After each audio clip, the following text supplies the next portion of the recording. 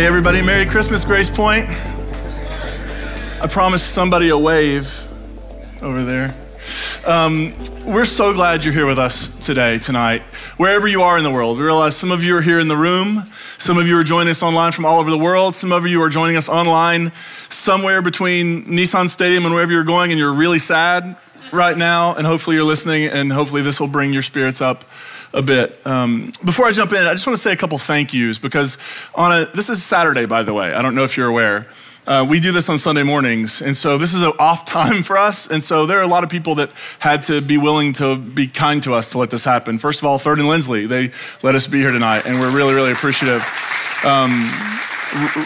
Ron, who runs the place, is just a fantastic human being. He's been so good to us over the last year that year and a half we've been here. I want to thank our staff and volunteers who have been up here singing, who have been pulling us all off, and our tech team who have been doing this. And I also want to say a special thank you to Craig Amon. I don't know where Craig is, but he got here early. There he is right there.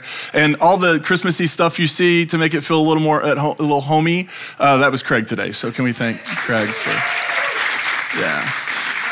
I've been doing Christmas Eve sermons for a long time now, and about 15 years ago, I think, time starts to sort of just melt, right? But I started doing this thing where I would find hilarious manger scenes and just show them on Christmas Eve. I haven't done it in a couple of years because this is my fourth Christmas at Grace Point, but it's only my second time doing an in-person Christmas Eve service where we weren't recording ahead of time, and it was just kind of hard to do, knowing would people laugh. And so now I'll know whether you're laughing or not. So, and if you don't, then you've ruined my Christmas, but no pressure. So let's go with the first one, Cohen, if we can. Oh, okay, so here are a few. The one that I'm most interested in there is the one made out of butter. Because butter artists don't get enough credit because they do their labor of love and then it melts. And nobody appreciates them. I love the timer. That's not from my house. And if you make shotgun shell manger scenes, you probably haven't understood the story. Can we just go ahead and venture a guess? Let's go next. How many of you, in the quiet moments of your life, have ever been sitting around and going, I wonder what Frankenstein's monster would look like in a nativity scene? Some people use their creativity to, I don't know, take us to the moon, cure diseases, and other people are like, yeah, we're gonna put Frankenstein in the nativity scene. That's what they do. There's another meltable. This is the Christmas story that melts in your mouth, not in your hand. That's funnier than you're letting on. And then, I'm not sure about the frog that ate the entire Holy Family. But, I don't know, do we have another one? Is there another one, maybe? Oh, yes. Okay, we have postmodern Christmas over here, which is the wise men on, what are those called? Segways, thank you. Delivering their Amazon packages, taking a selfie over there with their half-calf, 2-pump almond milk latte. In the middle, we have Satan replacing baby Jesus. I'm sorry, it's a cat. You know where I stand. In the words of Martin Luther, here I stand, I can do no other. And then over here, I just love that it looks like, this is a lot. This is multiple Darth Vaders, a T-Rex, Star Trek. But I love at the top, it's like Batman is in the middle of a rock opera, and he's just living his best life on Christmas. And he deserves it, he broods a lot. Is that it? Oh, there's more. Help us, baby Jesus, you're our only hope. Low-hanging fruit. Where we're going, we don't need roads. Jesus can also give you the meat sweats. I don't know. That's like a meat-themed Christmas experience. And hopefully that's all, unless I got carried away. Okay, good, that's all. I didn't get too carried away. So here's the thing that gets me about Christmas. That over the course of 2,000 years, a lot has changed. A lot of the ways people celebrate. 2,000 years ago, Christmas didn't exist. Right? It was actually, a few hundred years into people talking a lot about Jesus that they created a feast called Christmas, which is actually not one day, but 12 days. Don't panic. You don't have to observe them all. That's no pressure on you, but that's how the whole thing works. And And over 2,000 years, lots and lots of people have talked about Jesus. They've written songs about Jesus. They've written books about Jesus, stories about Jesus.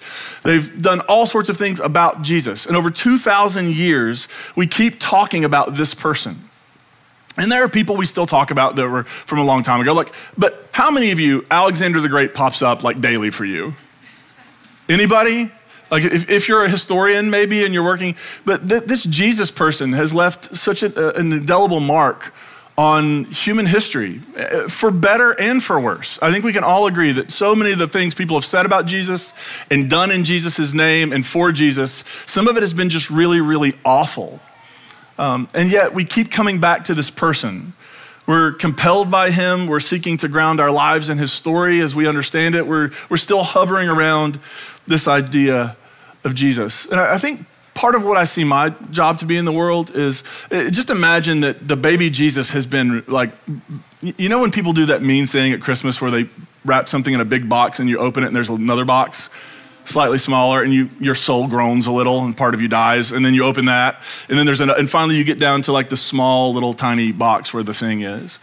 I think that Christian tradition over the thousands of years, we've been wrapping Jesus in bigger and bigger boxes, which has also made it harder and harder to get to the actual experience that somebody had way back when that led them to believe that this human life was remarkable and transformative and that whatever he was about was something that could benefit the entire planet, right? Like that something happened. There was an experience and so I kind of see my job as helping to try to pull away those layers of wrapping paper to get down to what was the thing that transformed people? What was the thing that changed people's lives? What was the thing that leads them to keep coming back again and again? And I don't know if you have this feeling, but I have it a lot. As fraught and difficult and terrible as some of the Christian story has been over 2,000 years, there is something that just keeps pulling me back to this Jesus person.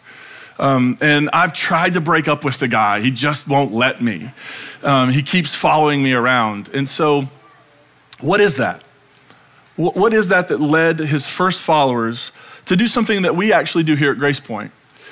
His first followers had this encounter of a human being that kind of rocked the boat for them, and it didn't meet their expectations, and it sent them in all sorts of like, how could this be possible? How could this be real? How could this guy even be within the bounds? And so what they did is they went back to the Bible. For them, it was the Hebrew Scriptures, and they began to reread it, and they began to look for clues for how in the world could this experience of this person match our tradition when it just clearly doesn't.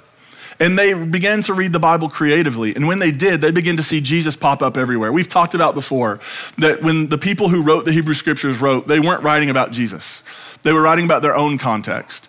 But something about the Jesus experience led his followers to reinterpret it. Here's one that pretty early on they began to reinterpret. It's from Isaiah 7:14. Therefore, the Lord will give you a sign. The young woman is pregnant and is about to give birth to a son, and she will name him Emmanuel.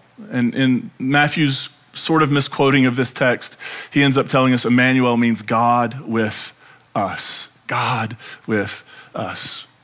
Now, in its context, this text refers to something that was happening 700 plus years before Jesus was born.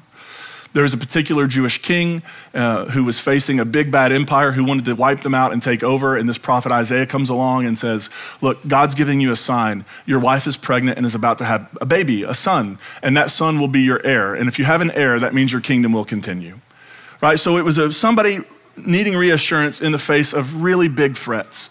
Their world was beginning to crumble and just needed to know that they weren't on their own and that somehow not only did God see them, but God was with them, that God was on their side, that God was for them, that they weren't being left alone.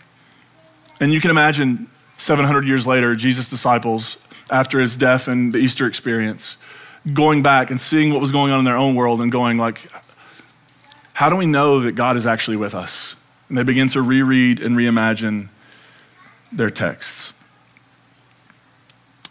I think we need to be clear about the point of that, God with us.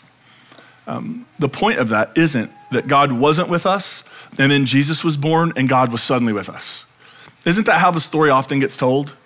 Like humanity was just in a bad way and we were hurting and nobody was on our side and nobody was for us and nobody was with us. And then Jesus was born and apparently, as we have sung in Christmas hymns forever, he doesn't cry at all. I don't understand how you'd make a baby do that, but he doesn't cry at all, even when he's upset. And now God is suddenly with us. That's not the point. that standard interpretation that we've inherited, that God is elsewhere, that God is distant from us, that God is angry at us, that God is just somewhere else and has to be convinced, coddled, drawn, tricked, whatever. We somehow have to get God from over there wherever God, like God's hanging out by Jupiter or something, and we need God over here by planet Earth, on our side, seeing us, rooting for us. That's not the point of the Christmas story. And the word we often use to describe this is incarnation. Right? It literally means in flesh, to become in flesh. This idea that Jesus becomes God in flesh. The point isn't that God wasn't with us and then Jesus was born. The point is the incarnation wasn't anything new. The Jesus experience awakened his followers to what has always been true. God will always be found wearing skin. God will always be found in human flesh and blood. That's where you'll always find God. In my life, every time I've had some sort of experience that I would call a divine encounter, whatever language you want to use for it, every time it's happened, it has been through an interaction with another living, breathing, walking human being. Jesus wasn't sort of this thing that, oh, this is never how it worked, and now this is it's a swerve, right? Like, God's like, I'll show him, I'll go down there, right? And I'm gonna do it different. No. What Jesus is waking us up to is that this is how God has always worked. This is what God has always been up to. This is how they've always tried to change the world. Never from the outside looking down, never from these interventions from outside of time and space where sometimes we get all the things lined up right and we pray the right prayer and we sign off all the right boxes and then God shows up. It has always been an inside job. God has always been working through real human lives. And if the Jesus story reminds us of anything, it's that God has always and always will be found in the vulnerable.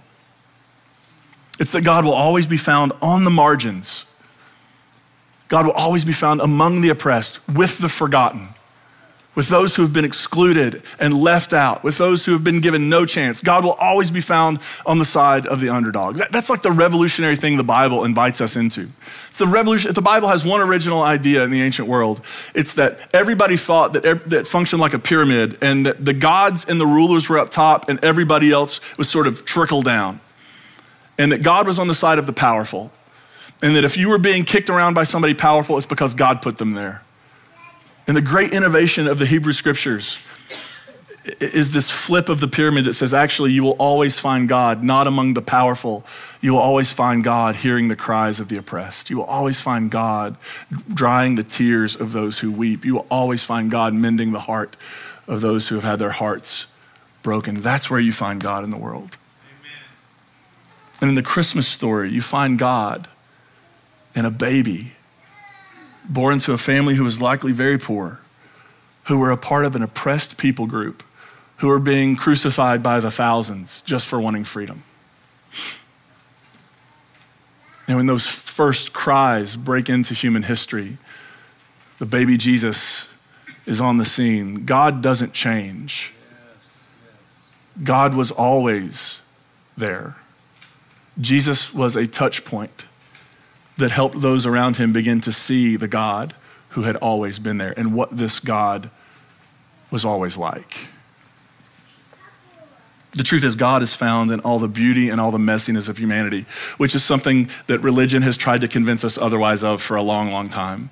That if you want to come close to God, you have to be pristine and pure and holy, and nothing can be around God that isn't. And yet we find God born laid in the straw. That God doesn't move away from the human mess, but God moves to it, because even if it's a mess, it's still deeply beautiful because it's human. And to be human is to be beautiful. Are you with me? There's actually a song by the Goo Goo Dolls. Any Goo Goo Dolls fans? Maybe we're the only church in America quoting the Goo Goo Dolls tonight, but I think we should. It's from their Christmas song, Better Days. And they have this great line that stops me in my tracks almost every time. The one poor child who saved this world, and there's 10 million more who probably could. Right? That is not irreverent. That is not unfaithful. That's actually the good news. Is that Jesus, what makes Jesus so remarkable is that he's so ordinary. What makes Jesus so powerful is not that he has, if you were to take his DNA and you would like, oh, this is divine DNA. It's because in Jesus we see a human being who tapped into what it means to be divine.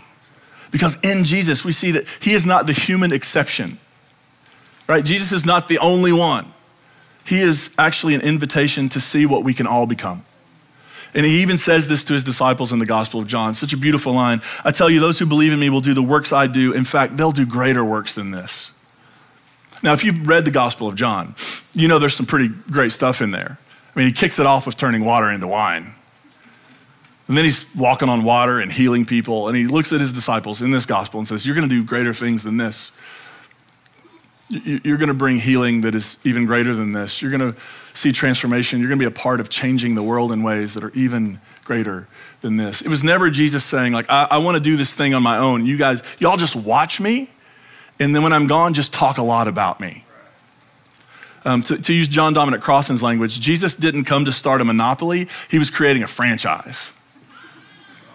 Right? That's what Jesus is up to.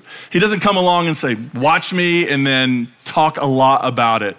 Make it awkward with friends and family. Take these little paper tracts, leave them everywhere. Show up at people's doors. Ask them if they know me as their personal Lord and Savior. Like, none of that comes up with Jesus. Jesus simply says, like, hey, I've got some good news. I'm bringing some light into the world. And then he immediately says to his disciples, now you are the light of the world. I'm bringing some light, but like I'm not holding it all. And it's not actually all about me. This is the thing I think that gets us. Jesus actually didn't make it all about him. We did that. Jesus was never asking to be the center of attention. I think he was trying to start a movement of humanity that would be human differently in the world. And if Christmas invites us to anything, it's not to abandon our humanity for something else. If Christmas invites us to anything, it's to be more fully, unembarrassedly human.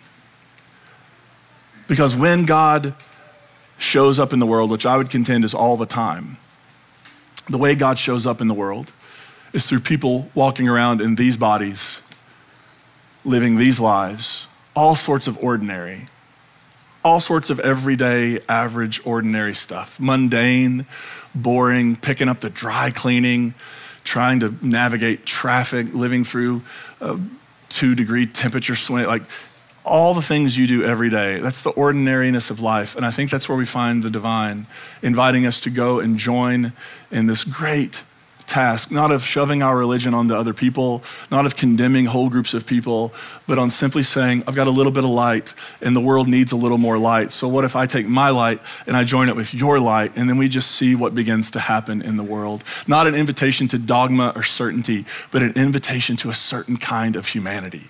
Oh, yeah. What if Jesus, thank you. What if Jesus had done the opposite?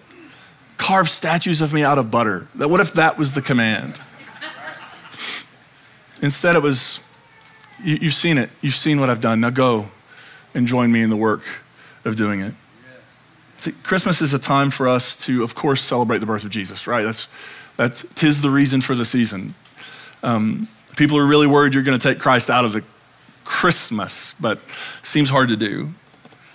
But I think it's also a time for those of us who are part of this faith. If you're here tonight and you don't consider yourself a Christian, that's okay. We celebrate you too. But if you are here and you do consider yourself to be part of this tradition, this family, this thing called Christianity, maybe Christmas is a time for us to consider how we might continue his work in the world. Maybe by talking about him less and embodying his life more. Maybe by holding less firmly to doctrine and dogma, and actually opening our hands so that we can share the basic necessities of life with the people around us. Maybe it's less about believing, and maybe it's more about being. Maybe it's about continuing his work, embodying his passion for justice and compassion. And by the way, when Jesus wanted to sum up his idea of justice and compassion, he used the word love. He used the word love, not as some sort of light, sentimental sort of thing, but as this real heavy, challenging concept of, to put it in Cornel West's words, love is what justice looks like in public, or justice is what love looks like in public. And this is what Jesus has invited us to.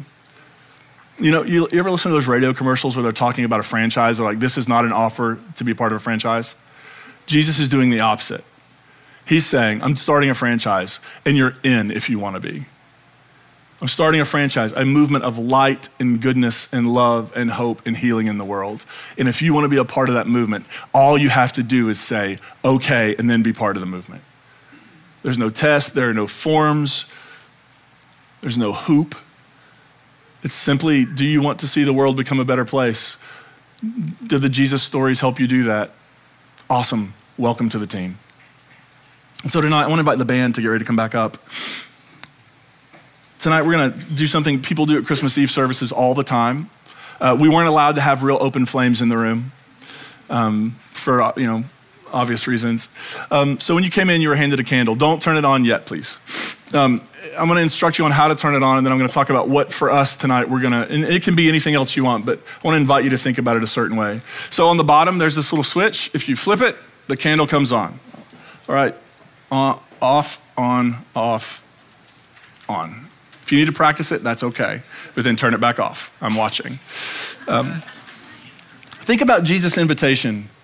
Jesus' invitation to franchise. Jesus' invitation to not make it all about him and not to just have this one single solitary light that everything comes back to. And if you wanna be a part of this, you have to travel over land and sea and go to this one place where there's this light, and then you have to stare at the light. But Jesus' invitation was, no, actually, I just want to pass this off to you, and I want you to pass it off to somebody else. And suddenly, a world that is quite dark doesn't feel so dark anymore. And so as we are about to sing together, I'm gonna come down and I'm just gonna start, and we wanna do this as much the old-fashioned way as possible. Don't light your candle unless you've cheersed with the person next to you, because we are going to pass the light, because that is how the light ultimately travels. It is passed from person to person, from heart to heart, from story to story. We are so grateful that you're here tonight. We're so grateful that you are a part of this moment as we symbolize what our community really wants to be about, just a place that's making the world a little bit brighter from person to person to person.